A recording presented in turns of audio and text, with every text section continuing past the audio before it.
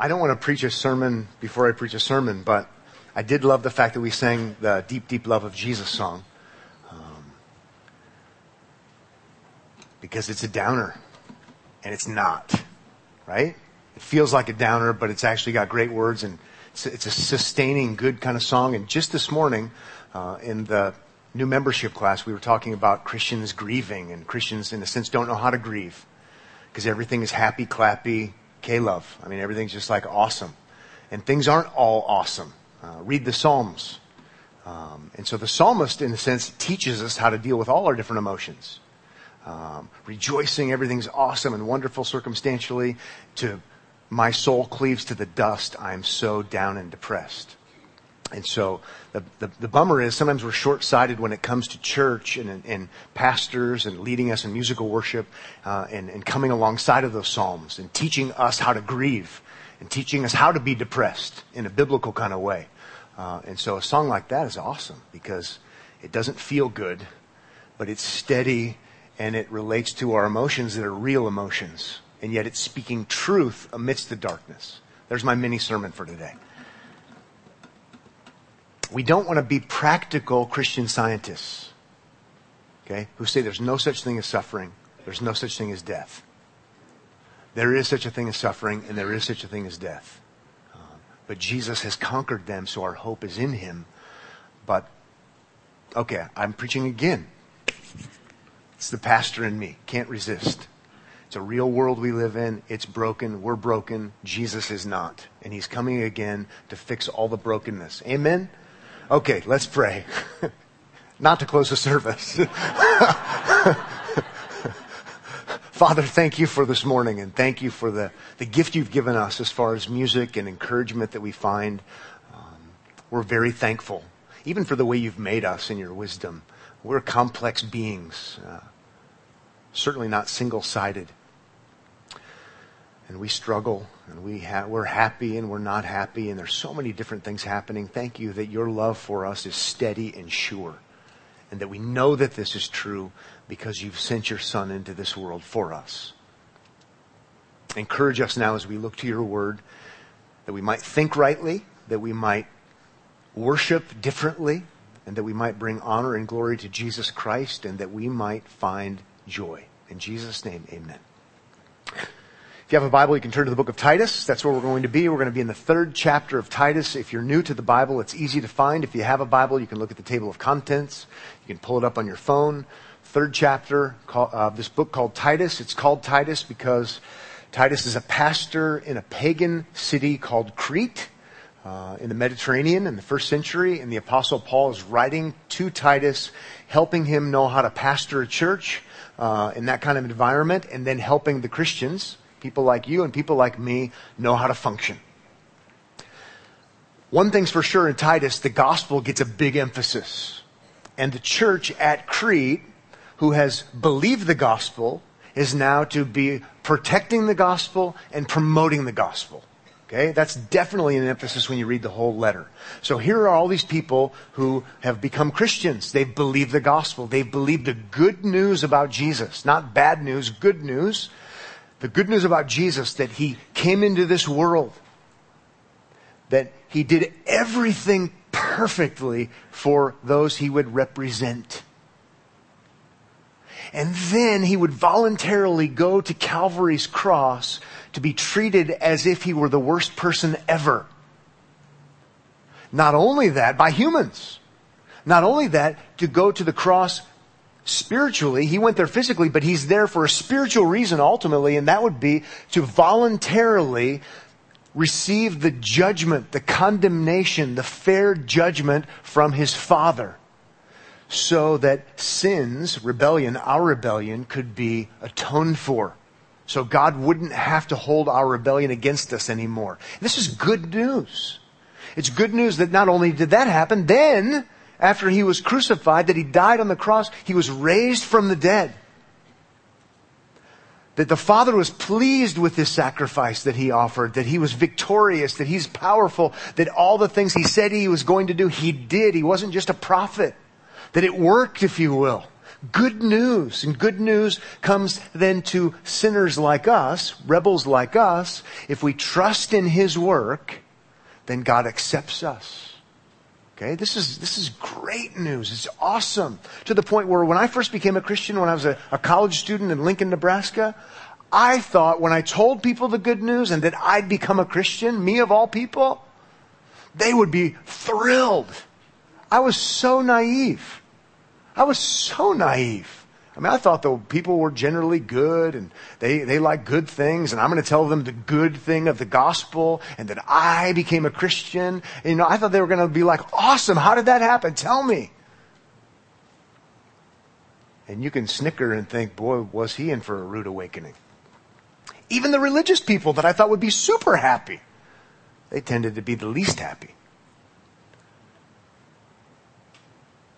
One thing that Christians have struggled with and struggle with, we've struggled with it since there's been Christianity, is how we, who've believed the good news, relate to people who don't think the good news is good news. It's a struggle. It's a struggle in Crete, pagan culture. It's a struggle in Omaha, pagan culture. More and more pagan culture. And there's this difficulty. How do we do this? And then it gets worse because sometimes it's not just indifference to us. It's not just that they're not excited. It seems like they're excited to be against us. Right? And when you become a Christian, you don't become a Christian based upon your goodness. My goodness, no. No, it's based upon the goodness of Jesus and the perfection of Jesus. And that's how we become Christians. But then when you become a Christian, the Spirit of God works in your life and you become more and more Christ-like. And now you have new desires and now good works come as a result. Titus emphasizes that a lot. But then the unbelievers oftentimes don't think our good works are good works. And they don't think what we think is good. And they can even be hostile against us.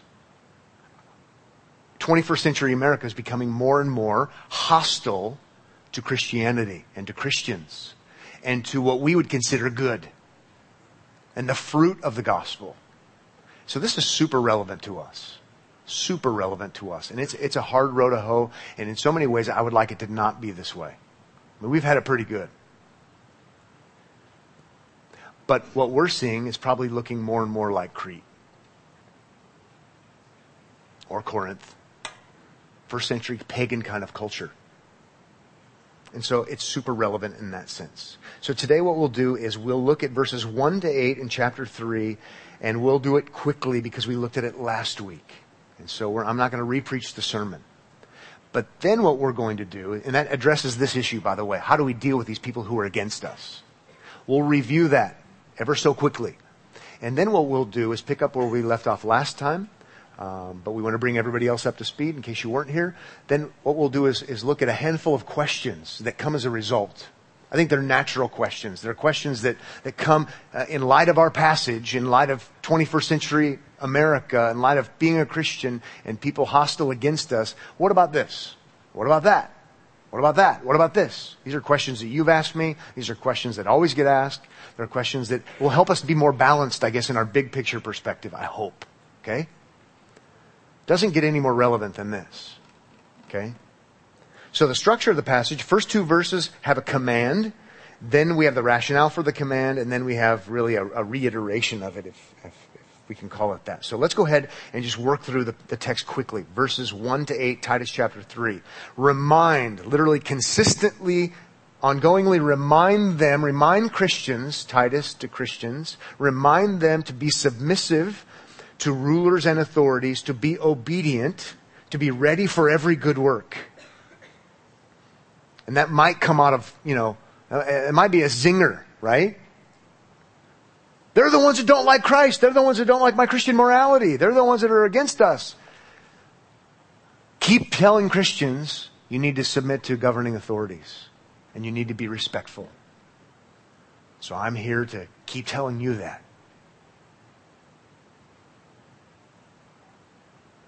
I think I said last week something along the lines of, think of somebody who really makes you mad, who you don't like. And then I said, no! Oh, too late, you already sinned. I mean, it's okay to disagree. He's not saying you can't disagree, but he's saying respect submission. Christians are supposed to be submissive people. Well, I need to hear that because I'm ready to go fight like crazy, maybe even in the name of Jesus. Verse 2, to speak evil of no one. Seems to be broader now than just governing authorities, but that's a big one. To avoid quarreling, to not be contentious, to be gentle or forbearing, and to show, as in let it be seen, it's so obvious that you really are doing these things, perfect courtesy or considerateness or meekness toward all people. Even those governing authorities, our context would have us to know. Not only the governing authorities, but even those guys.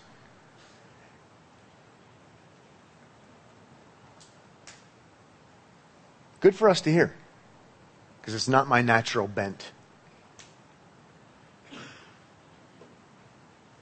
You don't get any indication of, you do this once they're good and godly. They weren't good and godly. So we have to remember this, especially this time of year in America. We're to be gospel people, gospel promoters. That's what we do, first and foremost. That's our identity. That's what we're all about. And then good works come as a result. And one of the good works is this: we submit. Then the rationale behind it, which is awesome. Verse 3, for we ourselves were once foolish, right, regarding God and His ways, disobedient, led astray, slaves to various passions and pleasures, passing our days in malice and envy, hatred, hated by others and hating one another. What's he saying? He's saying, you used to be like them. Those things that make you so mad about, I'm not going to say her name or his name. You used to be like that. It's good for us to remember that, because then we remember how the gospel actually works. Verse 4, but when the goodness and loving kindness of God our Savior appeared, He saved us. Notice it's all Him. He does this, not because we're good, we're actually bad. He does this. Not because of works done by us in righteousness, but according to His own mercy, by the washing of regeneration and renewal of the Holy Spirit, whom He poured out on us richly through Jesus Christ our Savior, so that being justified by His grace, we might become heirs according to the hope of eternal life. Oh, out of context, I love that passage. You know, it's just like this gallon jug of awesome gospel wonderfulness. And you just chug the whole thing down. It's like, yeah! Refreshment. Salvation is of the Lord. It's all Him. This is wonderful. But we do need to keep it in our context, right? And the context is, it's so awesome and wonderful to you. And it came to you when you were just like that politician you hate, who's opposed to Christianity and its morality and values. And if you don't think you were just like them, you're wrong. I mean, right? In light of what this says about anthropology, a Christian perspective of human beings, Ephesians 2 would be similar. So this is just a super reminder to us. I'm so fired up, jazzed, excited about all the doctrines of salvation and how it works. But you know, at the end of the day, it shows up in practice.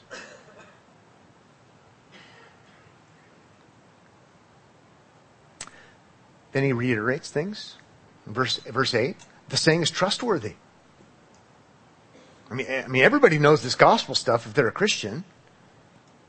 And I want you to insist. So, Pastor Titus, I want you to insist on these things. I want you to stress these things. I want you to push here. So that those who have believed in God may be careful to devote themselves to good works. These things regarding God and how He saves sinners, it seems, and the fruit that comes as a result are excellent and profitable for people. So far, I have given you an excellent sermon and a profitable sermon by saying you need to be submissive, you need to be respectful. Even when they're adults behaving badly from a Christian worldview.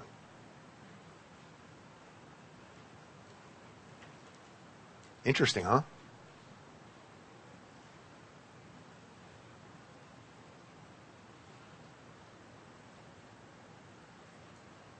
Hard. It's hard. I have a list of 5 questions that come as a result. Really, this was the conclusion to last week. But I know you wanted to go to McDonald's, so we called it short.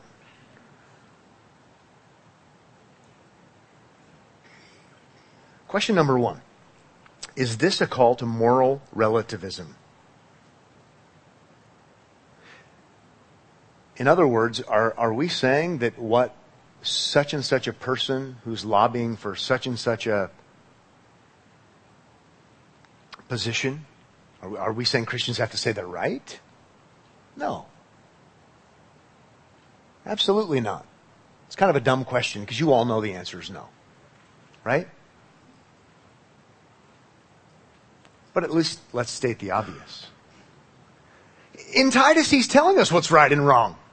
Right? The Bible's filled with what's right and wrong. Objectively right and wrong. Okay? There's this thing called God's law.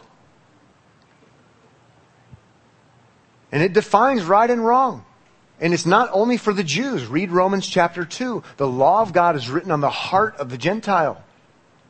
Okay? It's God's law. What's right and wrong? Jesus summarizes the whole thing, and it wasn't just for the Jews. First and foremost, love God.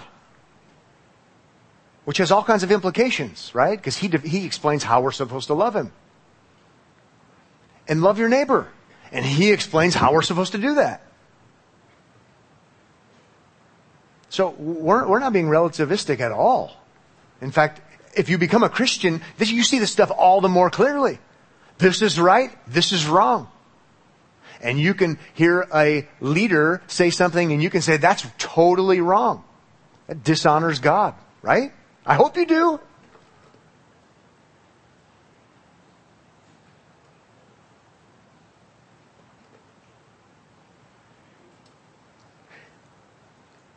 And it doesn't mean we shouldn't preach that.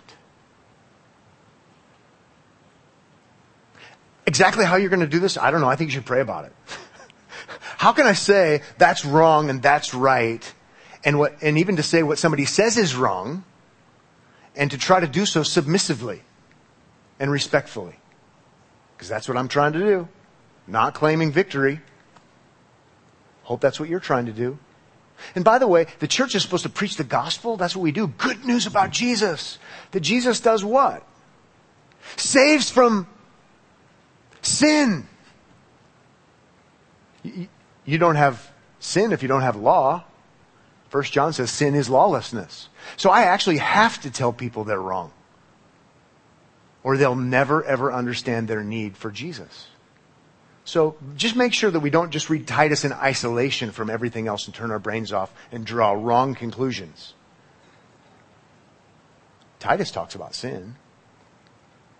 So I want to tell people that, you can go down the list. But you do have to have, if you're going to have gospel, you have to have law, right?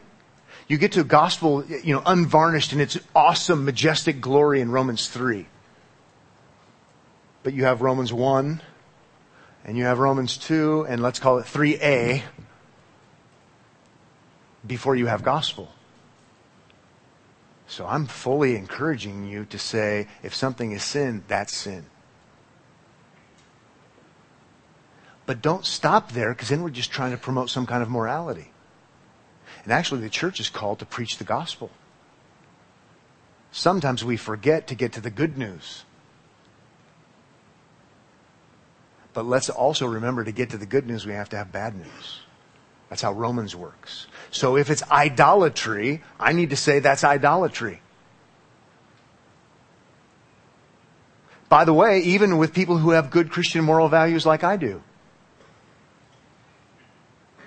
I'm going to say that's idolatry. They deny the triune nature of God and that Jesus is fully God and fully man. That's idolatry. I don't care if their ethics are the same as mine, because they actually aren't. I'm off on a tangent now, but we'll get to a text in a second, I promise. I'm not saying, I know the Apostle Paul's not saying you can't preach law. We got to preach law. He does. Does that make sense? Simple? It's not so simple, right?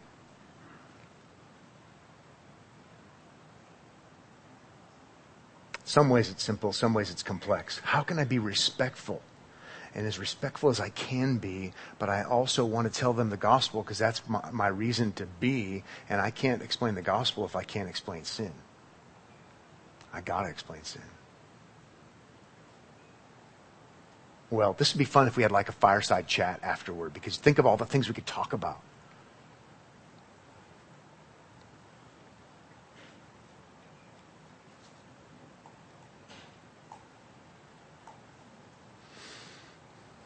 I love Matthew 5 when Jesus says in verse 48, you must be perfect as your heavenly Father is perfect. That's a good way to get to law. Anyway, let's move on to another one because I don't want to just stay there. And there is a text I want us to get to, a couple of them. Number 2, next question. Submission under every circumstance? I guess we've already answered that. But maybe turn to Acts chapter 5, excuse me. I'd like to go to Acts 5, and I would like to go to 1 Peter chapter 2, verses 13 to 17 to kind of put this together.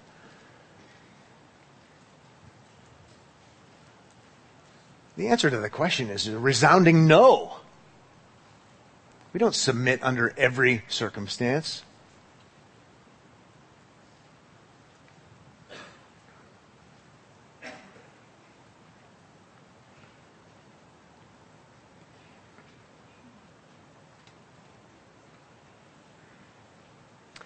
After Peter is preaching the gospel and they tell him not to preach the gospel, and the governing authorities tell him not to preach the gospel, in Acts chapter 5, let's just look at verse 29. But Peter and the apostles answered, we must obey God rather than men. So there you go. We could find other passages, but there's one is enough.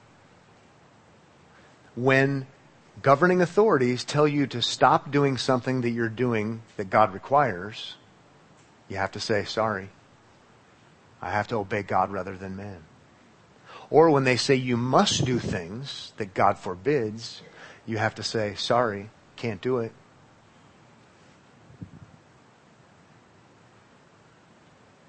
Might be a lawbreaker, your law. You might put the cuffs on me, or whatever it might be, but I have to obey God rather than human beings. So he takes his licks, but he's not going to compromise what's right. Okay? Exactly how you flesh this out in your life, I don't know. That's why we have prayer. That's why we have the Holy Spirit. This is fascinating. If you want to go ahead and turn to 1 Peter chapter 2, this is fascinating because it's not like Peter and Paul are at odds. That has been known to happen before between the two of them. But they're not at odds here. Peter would say the exact same kind of stuff that Paul would say about submitting to government. And yet he doesn't when he can't. And so if you look at 1 Peter chapter 2, verse 13, it says, Peter here, be subject for the Lord's sake to every human institution, whether it be to the emperor as supreme, or to governors as sent by him. How about God sent them? The context of ungodly ones. To punish those who do evil and to praise those who do good. For this is the will of God, that by doing good you should put to silence the ignorance of foolish people. Live as people who are free, but not using your freedom as a cover-up for evil, but living as servants of God. Honor everyone. Love the brotherhood. Fear God. Honor the emperor.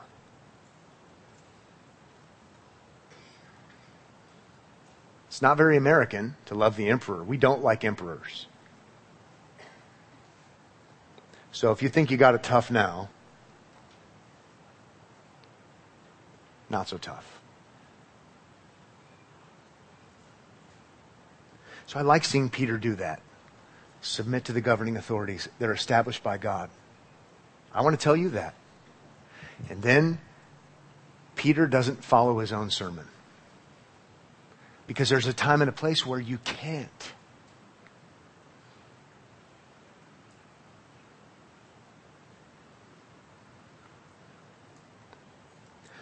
Again, this is complicated. How this fleshes itself out, I don't know exactly.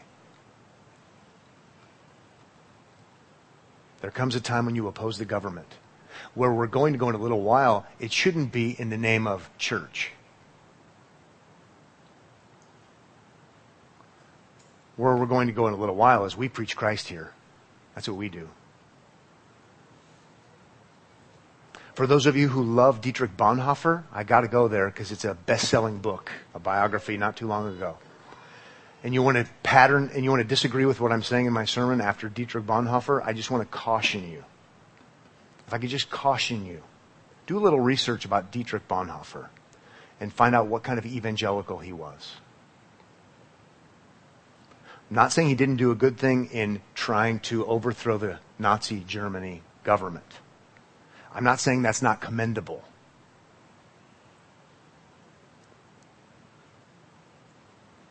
But to have it be done in the name of Christ from the hands of a pastor, I would highly question.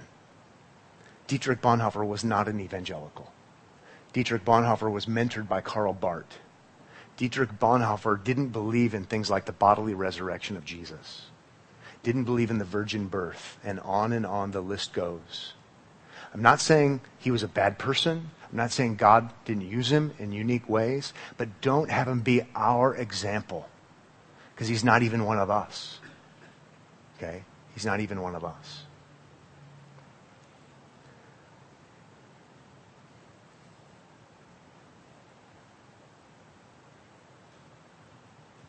Now I've just gone down the rabbit hole.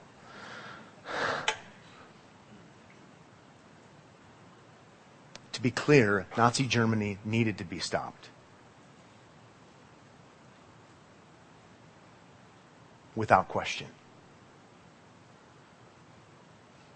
I'm thankful that my great uncle Albert was a part of that.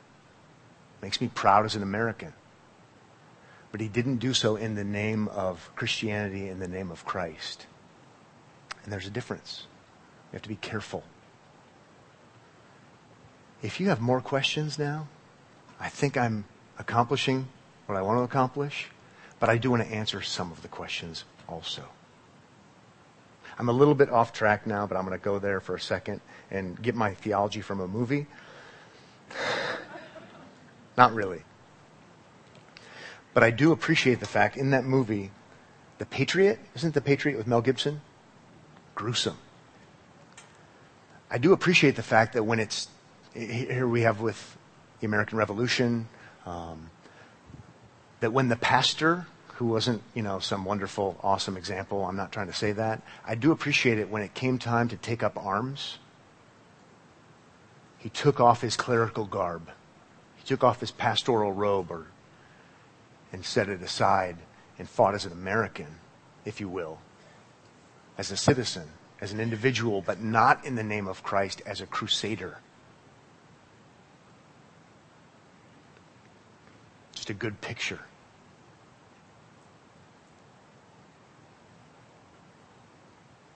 I wish, never mind. Does that make sense though?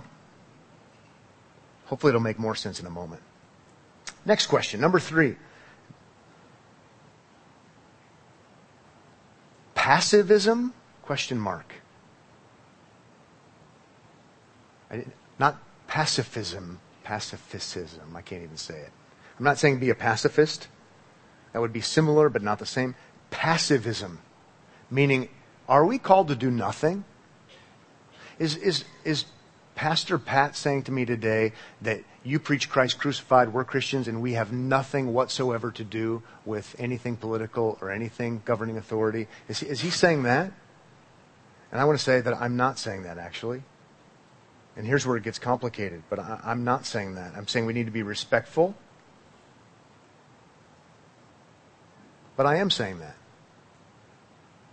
And I'm not trying to be relativistic. When it comes to Omaha Bible Church and what we're called to do, what are we called to do? We're called to preach the gospel. 1 Corinthians 2:2, to know nothing among you except Jesus Christ and Him crucified. Yeah, but what do you think about this? What do you think about that? What do you think about this? First and foremost, if the Bible talks about that, I could talk to you about that. But first and foremost, my message to you as an unbeliever is Jesus Christ and Him crucified. Let me explain that to you. Let me get that across to you. Right? That's what we do. Yeah, but what are your views on...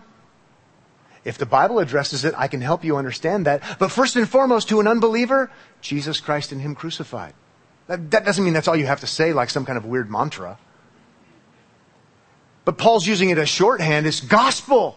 Now you have to explain why you would need good news and bad news and all that kind of stuff. But really, it's what we do. In Crete, with paganism all around, the emphasis again and again is, you've got to get the gospel to these people. You've got to get the gospel to these people. And governing authorities who are against you, be submissive and respectful. So, passivism, yeah. We're not going to have a rally after church to tell you what candidate to vote for.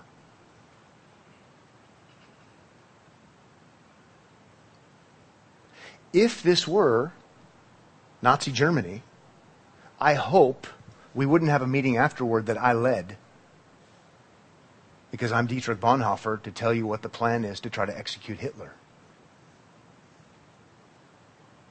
Now maybe one of you would have that meeting in your basement as a citizen.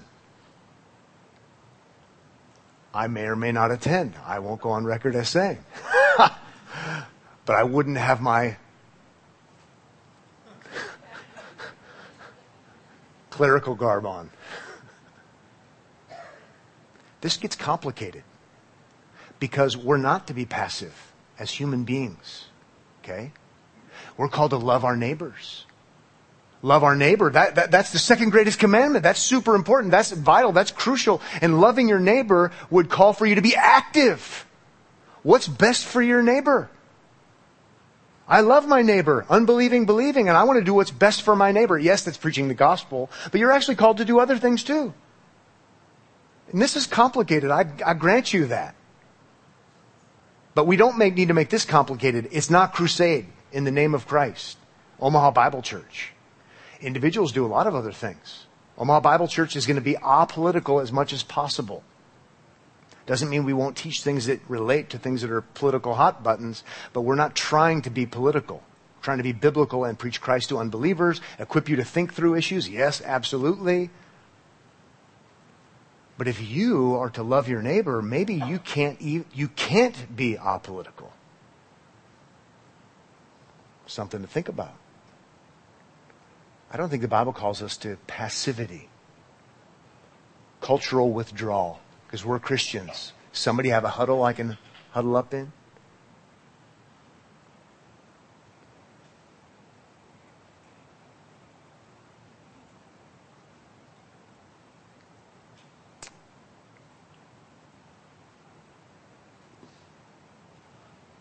Romans 13:9, right after the government passage, love your neighbor.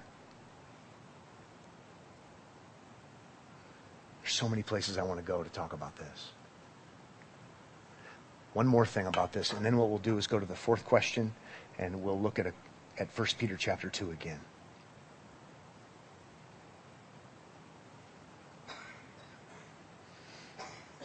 Bear with me if you would. It's super trendy in evangelicalism right now to be committed to transforming the culture. Okay? I just want to challenge that before you and with you. Is the church ever called to seek to transform the unbelieving culture? to use the hot phrase, to redeem culture. And I just want to challenge you to find redeeming culture in the New Testament. We're not called to redeem the culture. We're called to preach Christ who came to redeem sinners. And by the way, that has an effect on the culture. But the church is not called to redeem the culture. Jesus is the only redeemer, by the way, and he doesn't redeem the culture. Well, he will one day when he comes back. He redeems individual sinners, and faith comes by hearing, and hearing through the word of Christ. And so Omaha Bible Church is not trying to redeem the culture. We're trying to preach Christ to unbelievers, and I'm trying to say, as a human being, I'm telling you as a pastor, you should be loving your neighbor. And that can look at lots of different ways. We don't want to get confused. Postmillennialism got it confused, and where they thought that the church is the new Israel, and what we're going to do is impose God's law on the government, and everything is going to get better and better. Once everybody comes under submission to God's Old Testament law, then Jesus will come back. If that's your perspective, transform culture. It's consistent with your theology. The world's going to get better and better and better, and then Jesus will come back. I know one postmillennialist.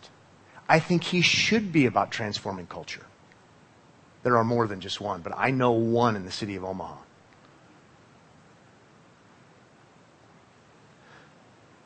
The other place transforming culture came from was Protestant liberalism.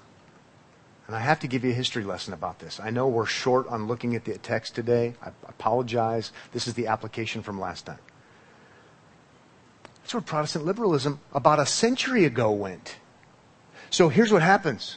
All these churches who were kind of weak, but had a good history, they were kind of weak churches, felt the pressure from the culture around them, and it's a growing anti-supernatural pressure. Okay, because we've got science all figured out, and Darwin had it all figured out, and so the Bible stuff can't be true. Things are getting better, not worse. It's progressive, and sin doesn't make sense. Redemption doesn't make sense. Resurrection bodily doesn't make sense. Hell and heaven don't make sense because we can't do it in a lab, in a test tube. Okay? So the church doesn't want to close its doors because we like coming to church and we like singing our songs and pastor likes a salary, right? So we have to reinvent ourselves and be relevant. And so what we do is we now read the Bible as a book of virtues, morality tales, which is kind of hard to do, by the way. You're going to have to do a lot of picking and choosing. The Bible tells the truth, so there's a lot of immorality in the Bible, quite honestly.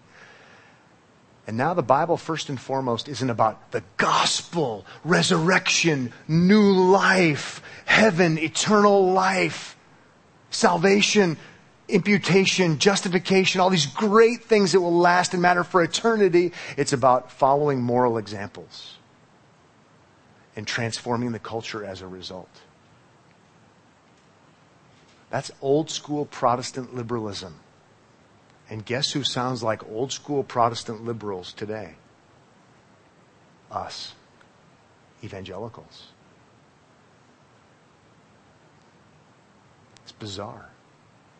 Back about 100 years ago, the guy who had to leave Princeton Seminary because of its liberalism, J. Gresham Machen, said this: "It seems never to have occurred to the adherents of this religion," he calls it the imitation of Jesus religion,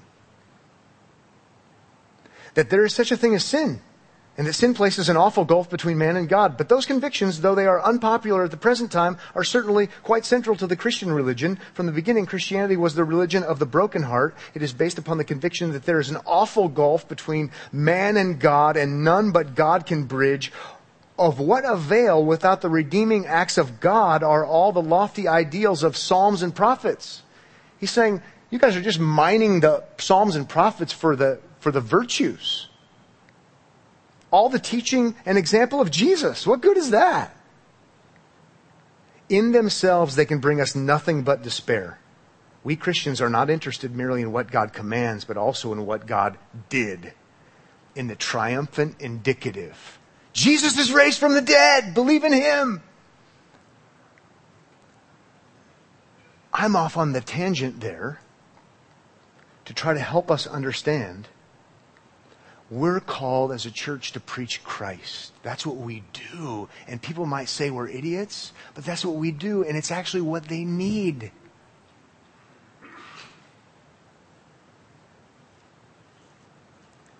We're politically passive. But that doesn't mean you are. It doesn't mean you can even afford to be.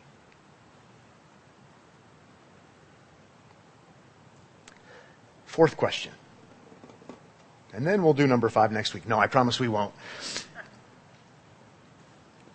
We've already essentially covered it, but the question is, so how should we view our role in this world?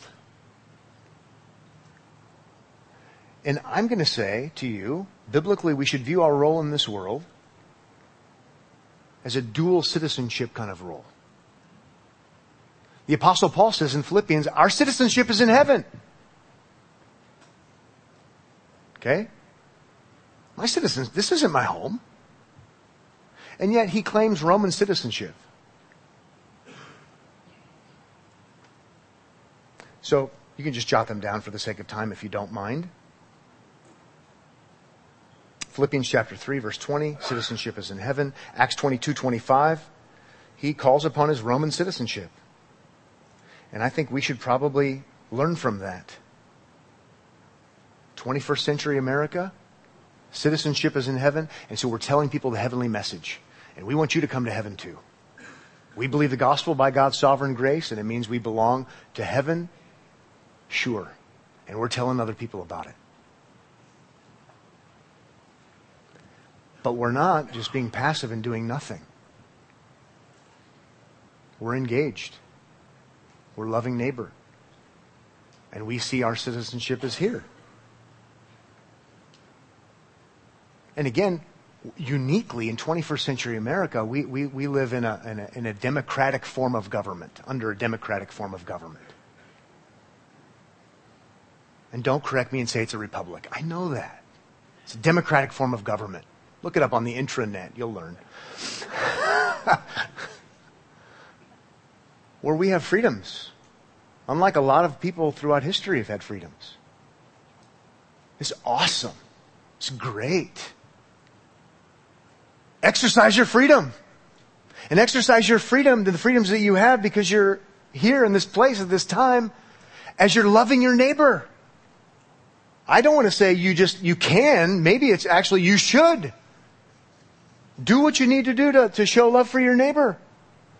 But you're also a Christian who's a citizen of heaven where it's going to last forever. And this isn't the eternal kingdom, and that is. And don't confuse the two. And you say, but this is confusing, having dual citizenship. That's right, it is. And if you ever go to another country, you're like, this feels really weird to be here. And I don't exactly know how to act.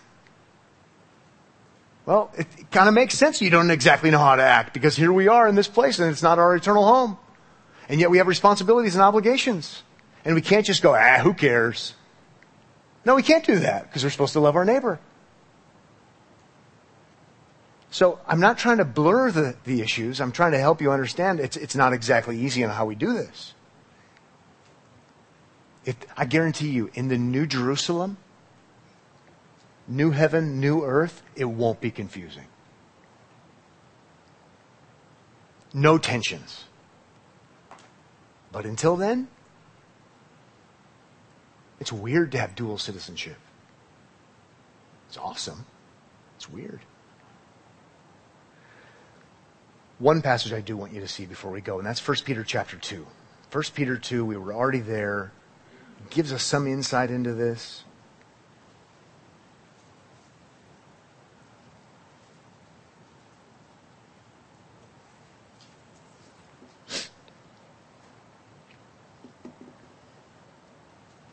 All this stuff is stuff we've covered before on different occasions. But we don't all know this stuff. We need to be reminded. We did a whole conference called Christ in Culture. You can listen to the audio. Dave Van Drunen was here. You can read his book, Living God's Two Kingdoms. It's essentially the same kind of stuff. But 1 Peter's fascinating, okay? Because sometimes... we better just start. 1 Peter chapter 2, verse 4. As you continue in him, a living stone rejected by men, that would be Jesus, But in the sight of God, chosen and precious, you yourselves, like living stones, are being built up as a spiritual house. He's talking about Christians. He's talking about the church. We're being built up as a spiritual house to be a holy priesthood, to offer spiritual sacrifices acceptable to God through Jesus Christ. Now, I'm dying to just preach for a long time on this, and I promise I won't.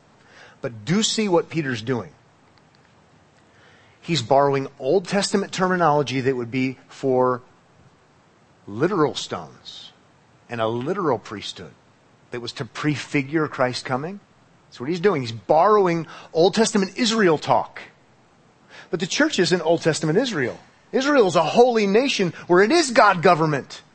That's one of our problems. We read our Old Testaments wrong and we think we're a holy nation. No, we're not Israel. Remember, they're a holy nation. Matthew 28, the church is made up of all nations. It's not the same. But here's what's happening. Peter is masterfully borrowing that terminology, and he's using it in a non-literal way to talk about the people of God in the church, and he's saying those are spiritual realities for us. That's what's happening. It's fascinating. We don't really do sacrifices. We're not really a priesthood. But spiritually, yes, through Christ. And by the way, this is the better one. Verse 6, for it stands in Scripture, behold, I am laying in Zion a stone, a cornerstone, chosen and precious, and whoever believes in him will not be put to shame. So the honor is for you who believe, but for those who do not believe. The stone that the builders rejected has become the cornerstone, and a stone of stumbling and a rock of offense. They stumbled because they disobey the word, as they were destined to do. Verse 9, I really want you to see this. But you are a chosen race. He's using Israel terminology, but now he's talking about us in a non-literal way. A real way, but a non-physical way, I should say. A chosen race, a royal priesthood, a holy nation. Yeah, in a real way, a better way, but he's not using it in a literal way, because we're made up of all nations. A people for his own possession, that you may proclaim the excellencies of him who called you out of darkness into his marvelous light. Once you were not a people, but now you are God's people. Once you had not received mercy, but now you have received mercy. I want to go to one more, read just a little bit further, but what's happening is, if anything, he's saying, don't read your Old Testaments like that. Don't think the United States of America is a physical holy nation, that we're the new Israel. He's not doing that. He's taking those things that were in anticipation and he's saying these things are true spiritually for you now. You're a holy nation. But he means it in a spiritual sense. And then look what he says. Verse 11. Beloved, I urge you as sojourners and exiles. The way I memorized it, as strangers and aliens. That's how he talks about Israel in the Old Testament when they're exiled and they're away from the promised land. Life was hard when you weren't in the promised land, but you still had to live like Christians. But you were actually in Babylon, let's say. To abstain from the passions of the flesh which wage war against your soul. Keep your conduct among the Gentiles honorable, so that would be the godless, so that when they speak against you as evildoers, they may see your good deeds and glorify God in the day of visitation. I just want you to see. Strangers and aliens. We're strangers and aliens. This is not our eternal home. We don't belong here in an ultimate sense. And so no wonder it's odd and it's weird. We can't take the time to go there, but if we went to Jeremiah, Jeremiah would talk about Israel praying for the peace of the pagans and praying for the flourishing of the pagans. How weird. Those people are dying not to be there. They're dying to be in Jerusalem, where there isn't paganism. Using Peter's terminology, we're dying to get out of here. Okay? We're dying to get out of here to go back to, not Jerusalem, the new Jerusalem that will last forever. But in the meantime, we're praying and seeking the good of Omaha, which is our Babylon. Okay?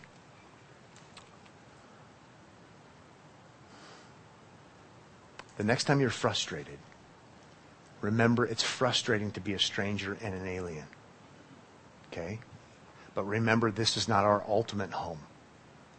But do your best by God's grace not to let this temporal home go to wreck and ruin.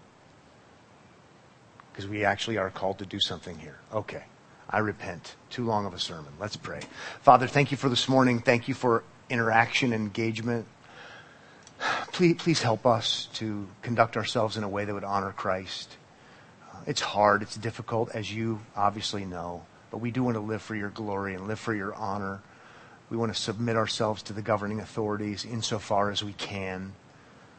Help us to carefully, prayerfully find the kind of balance you would want us to have as far as preaching Christ to anyone and everyone, and at the same time as individuals wanting to do our part to seek the good of Babylon.